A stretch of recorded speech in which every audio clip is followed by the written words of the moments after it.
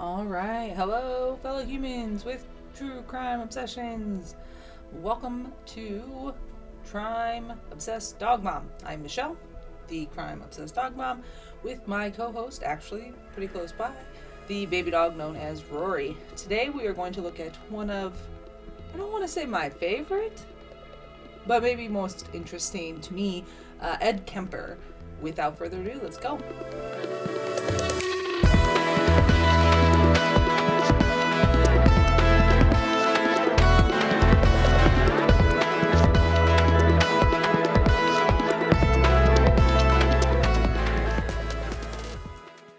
Okay, we are back at it. I apologize. Last week I was tired. It was my birthday on Saturday, and we did a lot of stuff. It was like one of those vacations that wasn't actually a vacation. I took a 4-day weekend, but the first day we had an ultrasound for the baby, and then the next day we had new furniture delivered, which was a lot to move a bunch of stuff. And then it was my actual birthday, which is when we found out that we're having a boy. And then that Sunday I was just exhausted, and I was like, I can't do it today. So I do appreciate if hopefully you came back this week, that the understanding. I want to continue to do weekly episodes, but that might change the further along I get. I'm going to do my best, but we'll see. This is all new territory to me, so we will push on as we go here. And yeah, things have been going pretty great. There's the doggy. Probably getting behind my chair or something, because that's what he likes to do. And then I have to worry that I'm going to hit him with my chair. But yeah, so it's been, the last couple weeks have just been crazy. I've had a lot of vacation that I've taken, which, I'm allowed to do. And I got to take another day this week too, for another baby test and stuff. So lots of things happening. We're really excited, kind of making it more real now. And my sister-in-law's baby shower is coming up, and I've got some traveling over the next couple weeks. So I'm going to try to record early, because I know that I'm going to be busy / tired the other days. So, but yes, we're in the second trimester now, which is sweet. We are officially, quote unquote, out of the danger zone. But we have lots of testing in August, and we're just really excited. And my mom has, oh my gosh, so many, we had the gender reveal, and I did a little confetti thing. I wanted to do a dog cake, but we couldn't get it in time, and I was not going to wait any longer than I already had. So, and we didn't wait that long. We got it earlier than normal. So I knew it was a boy. I don't call it mother's intuition, call it whatever you want it, but I just knew that it was a boy. So my mom was going off that I really thought that, and there's a Chinese gender predictor calendar thing, and it was also saying that it was a boy. So she works part-time at Kohl's, which is I don't know if it's all over the United States, but I know we have some people that don't listen, or that listen around the world. It's just a retail place, a clothing store. You can get other stuff there too. But yeah, she bought 3 bags, and my friend was like, is this a baby shower too? She no joke bought me so many clothes, and then I bought some clothes. It's a mess, because my one current niece, I obviously won't get any clothes from her. Unless they have gender neutral, which I really don't care, but then my sister-in-law's having a girl, so she's having a lot of girlier clothes. And there's just no one around me that has had a boy recently. Once again, not that it matters. Gender neutral. We're doing not a blue bedroom. We're doing a green bedroom. But yeah, it's been crazy. But we're really excited, and things have been just crazy. I can't believe I'm going to be 15 weeks this week already. I'm wait. I feel like I just found out. But yeah, it's still surreal that people know, and I've got really good feedback from everybody. So it's like a fairy tale, I guess. And he'll be here sooner than sooner. Oh, I just hit my table really hard. Sooner than I think. He'll be here soon. So, especially once the end of the year starts happening. So, yeah, here we are. Happy to be back doing this week. Like I had mentioned in the intro, we're going to do Ed Kemper. He's been covered on a lot of different podcasts, and I'm going to do it the most justice that I can. If you've heard it on other podcasts, this is probably going to be pretty similar because, well, the story can only be told so many different ways. So to get started, his name is Edmund, but most of the time he's just referred to as Ed. He was born December 18th, 1948 in Burbank, California. His parents were Edmund Jr. and Carnell Kemper, and he also had one older and one younger sister, and that was very close to his father. So you'll kind of start to see he was really close to his dad, but his mom is definitely his arch enemy. So his mom was an alcoholic, and she suffered from borderline personality disorder. She had really erratic behavior, and his dad at one point, who was a World War II veteran, remarked, "Suicide missions," this is a quote from him, "suicide missions in wartime and the later atomic bomb testings were nothing compared to living with Carnell."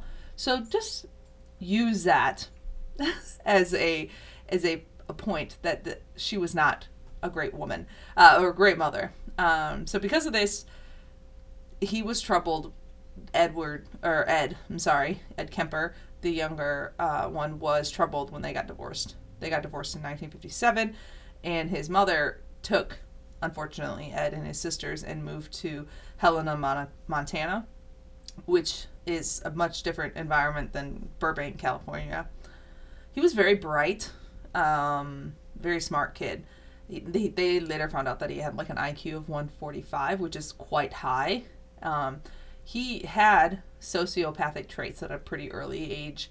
He was a pyromaniac, which he likes to light things on fire. He often used to pull his sister's dolls to enact he used his sister's dolls to enact like murder and bizarre sexual rituals. And then particularly he liked pulling their heads off. And at age 10, that disturbing behavior kind of just escalated to like a new level, which this is seen a lot with serial killers. He killed both of the family cats, and he even buried one alive and later decapitated it. He dug it up and later decapitated it. And I heard somewhere that he put the cat's head on a stake. These are signs, people. These are signs that some stuff that's gonna happen. So, without her husband around, Ed's mom began to focus her aggression on him. She made him sleep in the basement, claiming that he would hurt his sisters. She regularly just berated him and insulted him, telling him that no woman would ever fall in love with him. He fantasized about being executed by the electric chair and would often enact it as a game with his sisters. So these are all red flags, people. His mom was emotionally abusive, would lock him in the basement. She was afraid and that he would rape the youngest daughter.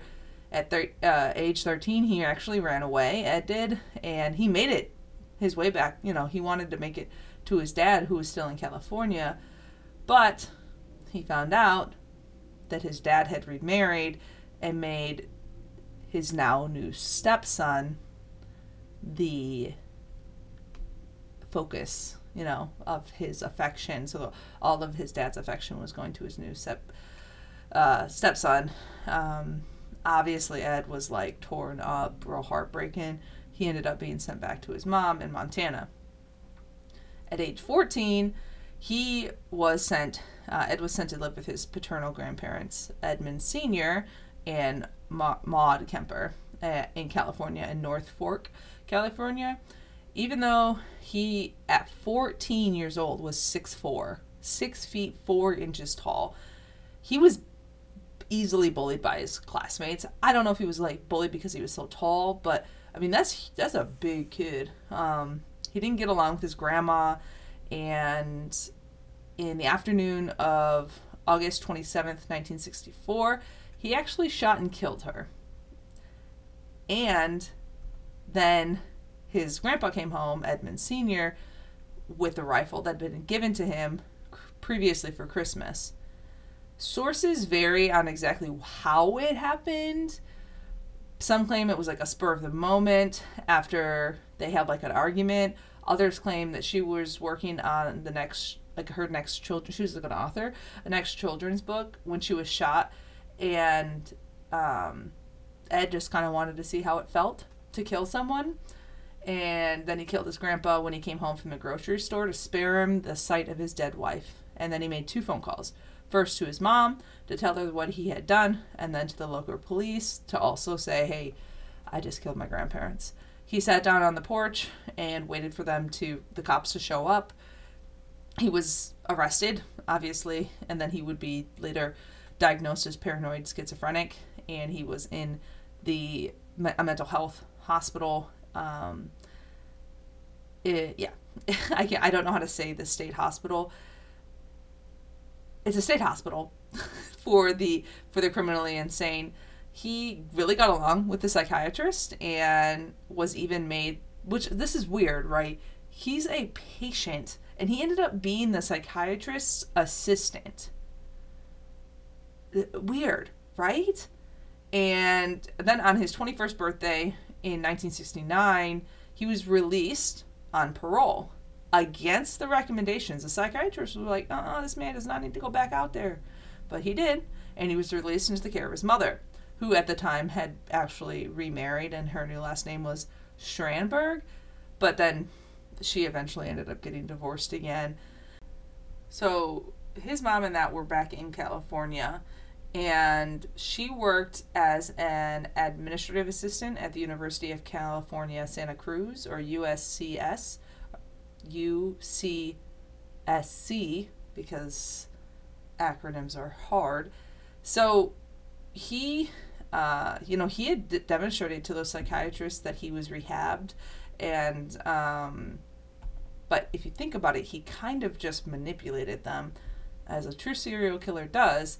And in 1972, he actually had his juvenile records permanently expunged. And the last report from his probation psychiatrist read, quote, "If I were to see this patient without having any history available or getting any history from him, I would think that we were dealing with a very well-adjusted young man who had initiative, intelligence, and who was free of any psychiatric illnesses. It is in my opinion that he has made a very excellent response to the years of treatment and rehabilitation and words are so hard. Rehab.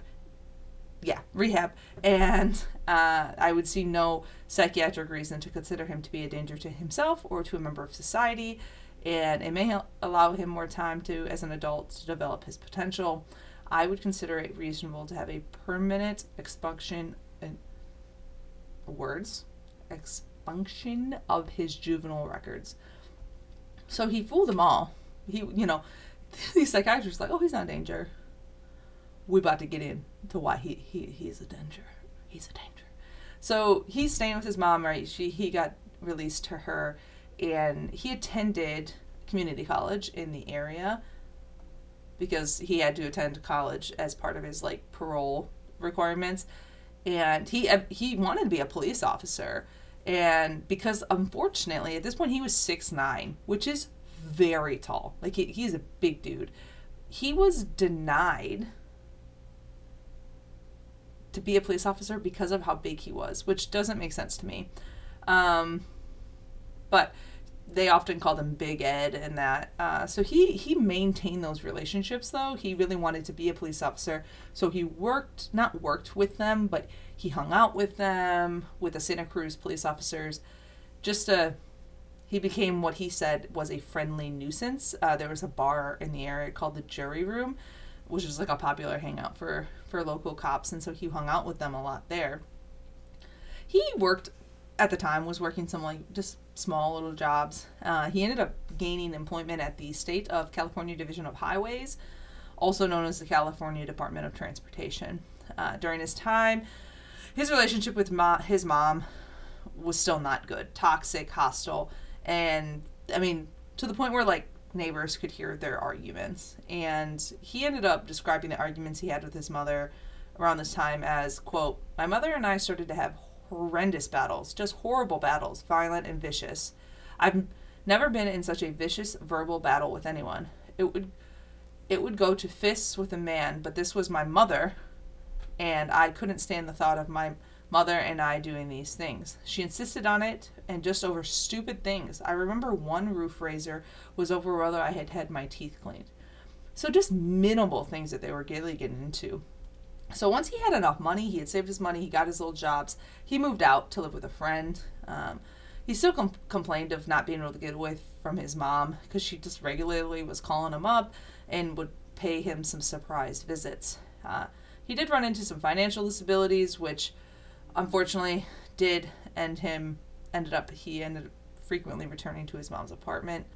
He at one point actually did meet someone and they got engaged, but after everything that happened, there was arrests and stuff. Obviously the engagement got broke off, and her name never got released to the public because you don't want to be the person that fell in love with a serial killer. So, same year as this breaking off of the engagement, he started working for the whole highway division. So he actually ended up getting hit by a car while riding a motorcycle that he had recently purchased. His arm was pretty messed up, unfortunately, in the crash, and he ended up getting $15,000, which would be about $90,000 or so nowadays. And he settled for the civil suit, and he filed against, that's what he got after filing a civil suit against the car driver. As he was driving around in a 1969 Ford Galaxy he had bought with the settlement money, obviously, he noticed a lot of women were hitchhiking, and he began storing plastic bags, knives, blankets, and handcuffs in his car. So a serial killer's kit, essentially. This is when he kind of started picking up young women, letting them go. I think he just kind of wanted the thrill of it. He picked up about 150 hitchhikers, he said, and before he started feeling these homicidal sexual urges, and he called them little zapples, and unfortunately, he started acting on them. So, May 7th, 1972, these are his first victims. He was driving in Berkeley when he picked up two 18-year-olds hitchhiking students from Fresno State, Mary Ann Pesci and Anita Mary Lucchesa. I'm just going to go by Mary and Anita. He told them that they needed to go to Stanford University, so he was going to give them a ride. After driving for about an hour, he reached like a secluded wooden area, and this is kind of where he was familiar with because of his work with the highway department, without alerting his passengers that he had changed directions from where they wanted to go. So they didn't understand. They didn't notice that something was up. It was there when he handcuffed Mary Ann and locked Anita in the trunk. He then strangled and stabbed Mary Ann to death, and then ended up actually also killing Anita in a similar manner. He later confessed while he was handcuffing Mary Ann that he brushed the back of his hand against one of her breasts, and it embarrassed him. So he even said, "Whoops, I'm sorry," or something like that after grazing her breast, despite he literally ended up murdering her. You can hear my ice maker upstairs. He ended up putting both of the bodies in the trunk of his Ford Galaxy and returned to his apartment. He was stopped on the way home by a police officer. He had a broken tail light, which obviously probably happened during these he's killing people and these two women. But the police officer never detected the women in the back of the car in the trunk. So his roommate at the time was not home, so he took the bodies into the apartment where he took pictures and then had sex with both of them, and then he ended up dismembering both of them. He put the body parts into plastic bags, and then he abandoned them near Loma Prieta Mountain. And before disposing of their severed heads in the ravine, he essentially sexually assaulted them, but just their heads. And yeah. So in August, remember this happened in May, in August of that year, Mary Ann's skull was found in the mountain, and unfortunately, they never ended up finding the rest of her body or any trace of Anita's body. Couple of months later, just after pretty much they had found Mary Ann's skull, just a youngin', unfortunately, September 14th, 1972, Ed picked up a 15-year-old dance student. Her name was Ikuku, and I apologize if I did my best to find out the best way to say her name. I want to make sure that I'm honoring her and her as she's deceased. She decided to hitchhike to dance class because she ended up missing her bus, which is just one of those unfortunate wrong place, wrong time situations. So Ed picked her up, drove her to a remote area, and he pulled a gun on her before accidentally locking himself out of the car. And innocent 15-year-old she let him back in. The gun was still in the car, and she let him back in. And he unfortunately proceeded to choke her, unconscious, raped her, and killed her. He ended up packing her body into the trunk of his car, went to a nearby bar to have a couple drinks, and then returned to his apartment. He later confessed that after he left the bar, he opened the trunk of his car and he was admiring his catch, like a fisherman, that's bold, right? There's people around there that could have seen that. At his apartment, he unfortunately again had sexual intercourse with the corpse. He then dismembered and disposed of the remaining parts in a similar manner as Mary Ann and Anita before. And I did see something that he cut her hands off and kept them at his apartment because those are very identifiable, and that was his justification. He's like, well, they're very identifiable. He didn't want to get caught. Aku's mom had called the police to report the disappearance of her daughter, and they put lots of flyers up for the information, but unfortunately she didn't receive any responses regarding her daughter's location or her status. A few months later, in January 7th, 1973, he had moved back in with his mother and was driving around Cabrillo campus, where he picked up 18-year-old Cynthia Ann, or Cindy, Shaw. He drove up to a wooded area and fatally shot her with a .22 caliber pistol. He then placed her body in the trunk of his car and drove to his mother's house, where he kept her body hidden in a closet in his room overnight. When his mom left the next morning, he had sexual intercourse with it and removed the bullet from her corpse, and then decapitated her in his mom's bathtub. He kept her severed head, Cindy's severed head, for a few days, regularly engaging in oral sex with it, then buried it in his mother's garden, facing up towards her bedroom. After he was arrested, after everything, he stated that he did this because his mother always wanted people to look up to her. He discarded the rest of Cindy's body by throwing them off a cliff. Over the course of the following weeks, everything but her head and right hand were discovered, and they ended up kind of being pieced together. And later on, a pathologist determined that Cindy had actually been cut up with a power saw. The next couple of victims, February 5th, so about a month after Cindy, Ed had a heated argument with his mother, and he left the house in search of possible victims.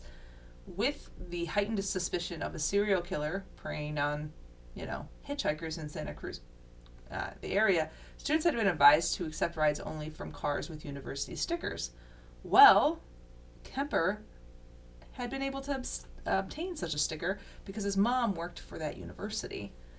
So that, he encouraged Rosalind Heather Thorpe, that, and a friend, 20-year-old Alice Helen or Allison Lou, they thought he was safe, right? He had a university sticker like they were supposed to.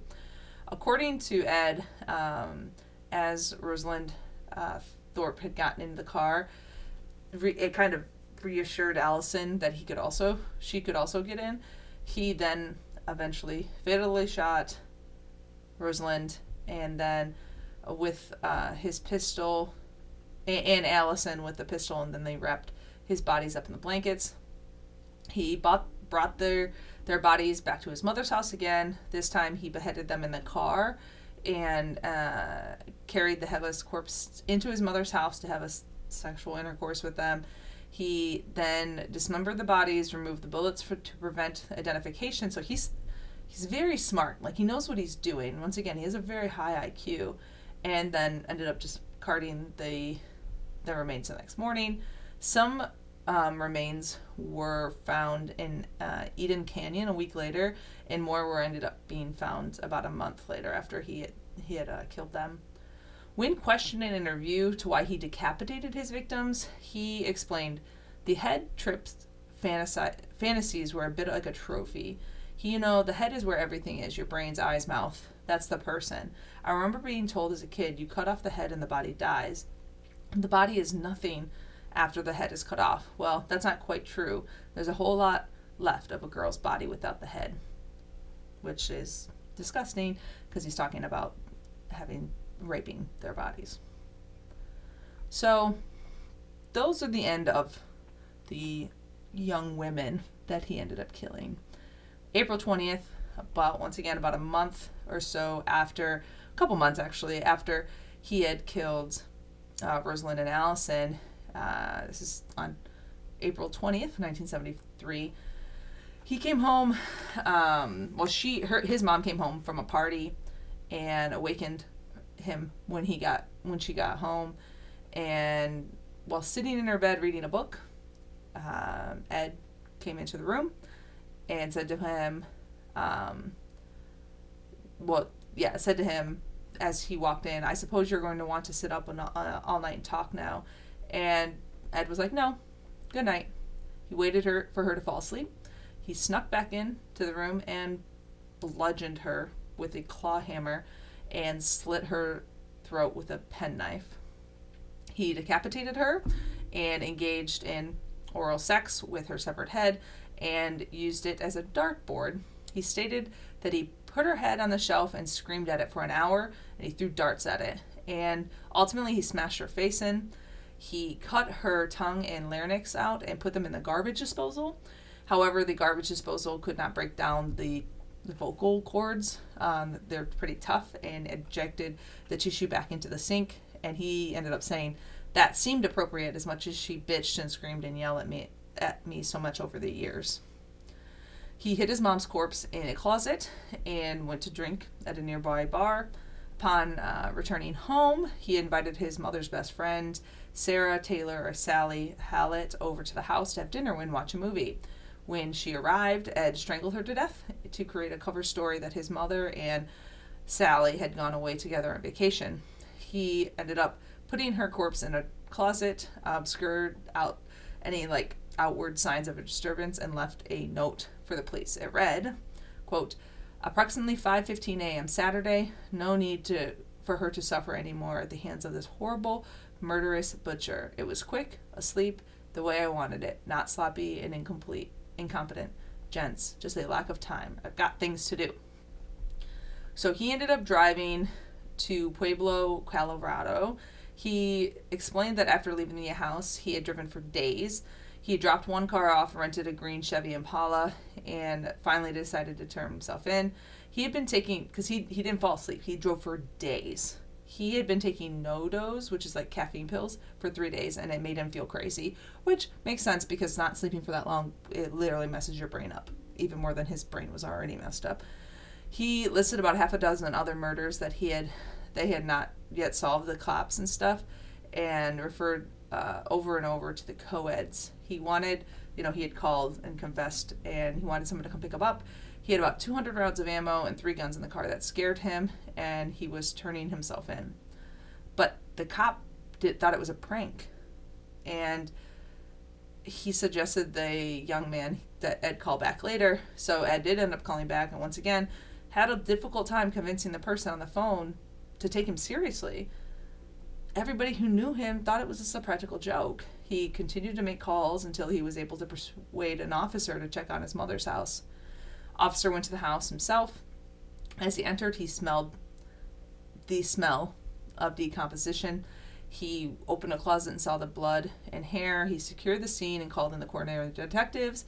To their amazement, they found the 2 bodies, just as Ed had described. Both had been decapitated, and his mom had been battered and apparently used for dart practice. Her tongue and larynx, as Ed had said, were chopped up and having been placed in the garbage disposal.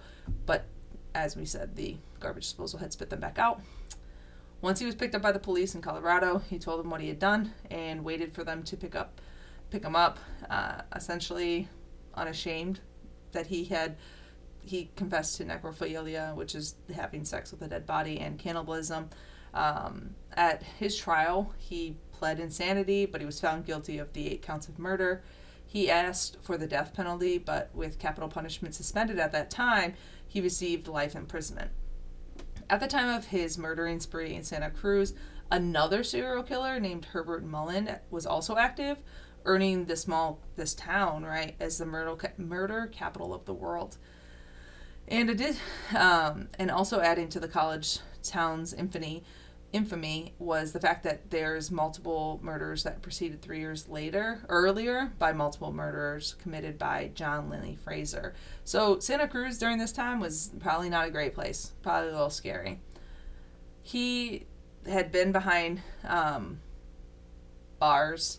He has been behind bars since November 1973, where he's apparently a model prisoner, like street books on tape that are for the blind. He was up for parole in 2007 and 2012, but told them to just keep him locked up because he says that he's happy in jail. Yeah. He's happy in jail, and he should stay in jail. Not safe, people. He should not come out of jail at all. I don't know what else to say about Ed.